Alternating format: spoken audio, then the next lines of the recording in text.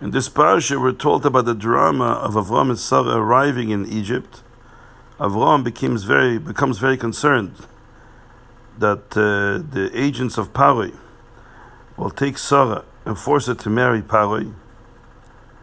And in order to do so, they'll kill Avram first, in order to make sure that Sarah is not married to him. And then she'll be free to marry Paroi. So to save his own life, Avraham Avinu says to Sarah she should lie to the authorities in Egypt and say to them that she's not married to me. Say that you are my sister. This way they will not kill me when they take you to Paroi. The question that's asked by many Mefarshim, how could Avraham do such a thing? He's allowing Sarah to go and commit adultery and saving his own life. He's worried that they're going to kill him in order so that Paroi wouldn't commit adultery with Sarah. So he tells Sarah to lie and say, "You're my sister." But by that, he's making Sarah commit adultery so that he can save his own life. We know that adultery is one of the three averas a Jew is supposed to be willing to die. Al Kiddush Hashem. But here Avram acts the opposite way. He's saving his life and lets a Sarah commit adultery instead. There's the famous word of the Zohar that Avraham Avinu knew and he had confidence in the great merit of Sarah Imeinu that Paroi would not be able to touch her, as indeed happened in the end. But that's a more a response of Pidrush. Avraham Avinu knew and he had confidence, but Al Pi Halachim, it's still a question: how could Avraham Avinu do such a thing? So Rabbeinu Neibuchis has a brilliant response. And he says that the Ramban says that Avram and the Avram and the Sarah and the Ovis had a status of a Benoyach when they didn't live in Eretz Yisrael. When they were inside the borders of Eretz Yisrael, they had the status of Yisrael. Once they left the borders of Eretz Yisrael, they became again Bnei Noyach. So now that Avram Avinu and Sarah left Eretz Yisrael, they were in Mitzrayim now. So Avram had the din of Bnei Noyach. Now by Bnei Noyach, we know there's a concept of marriage by Bnei Noyach, just like there's a concept of marriage by Yisrael, which means that two Gentiles that are married, there is a concept of adultery. And if if the woman who is married to a man commits adultery, it's one of the Shavim Bnei Noyach that she's violating. The question only is, by Yisrael, we have a very clear demarcation of when marriage starts. People can be in a relationship, but it's not necessarily marriage. By halacha, by Jews, the marker is when a man gives a woman kiddushin in front of two witnesses, that's considered marriage.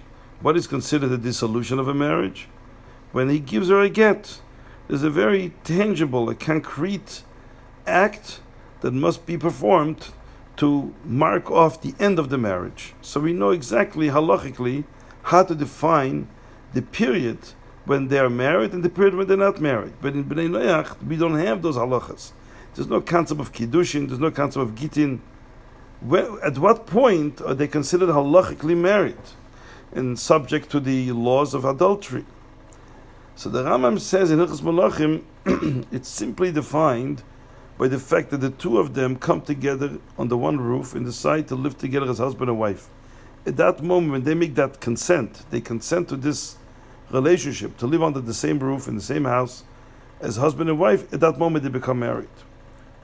At what point is the marriage dissolved? When they decide to dissolve it. And one of them moves out of the house, they're no longer living together, with the intent of dissolving the marriage. At that moment, it's automatically dissolved. Says Rabbeinu Neibuchis, according to that, we can answer the question: how could Avraham Avinu say to Sarah, "Say achoisi," and lie to them, and then she'll be committing adultery, and all because he wants to save his own life? Says Rabbeinu Neibuchis brilliantly. When Avraham said to Sarah, "Say you're my sister," to the Egyptians it would mean that you're my sister. We're not married, so they won't kill me.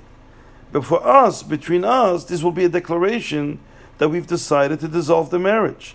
Since they had a din of Bnei Noach because they were in Mitzrayim, not in Eretz Yisrael, so the moment they consent to separate and to dissolve the marriage, that's automatically a dissolution of the marriage. So Avraham Avinu, by telling Sarah to say he actually caused a halachic dissolution of their marriage. So she's no longer committing adultery. So Avraham is saving his life, and he's saving Sarah from committing adultery. That's Rabbi Yonasan Eibish's solution to this question.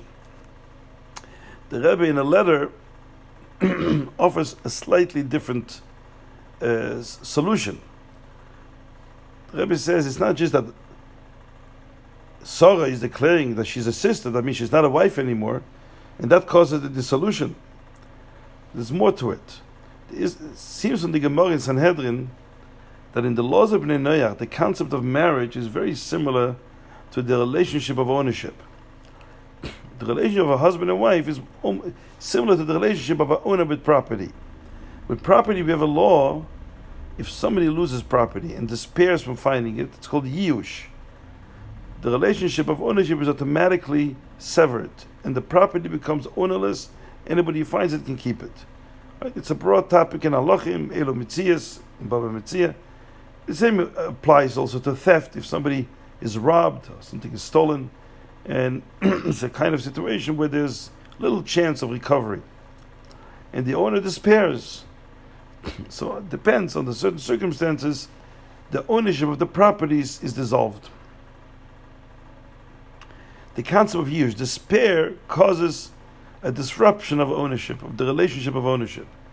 And it seems in the Gemara Sanhedrin that when a woman, amongst Bnei Noach, in ancient times when people had wars, so the conqueror, the victor, who conquered the enemy country, would take the women hostages. They would take the women as captives, and they wouldn't go back to their husbands. They would be stolen away.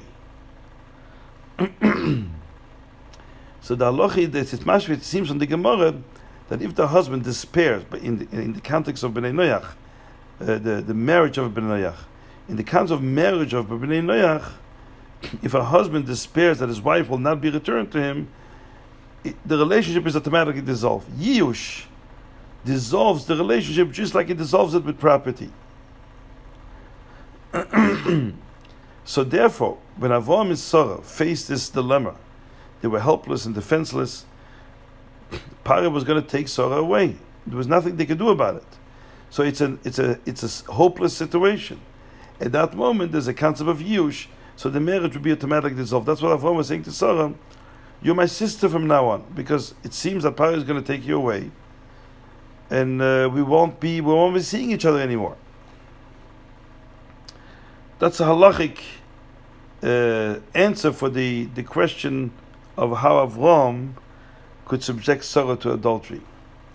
And again, as I said, this is in addition to the Zohar's answer that Avraham Avinu knew that she will not be touched by Parah because he believed in her schus, and as a result, she will not be subject to adultery. So that's why he wanted to save his life, because he knew that she will be safe.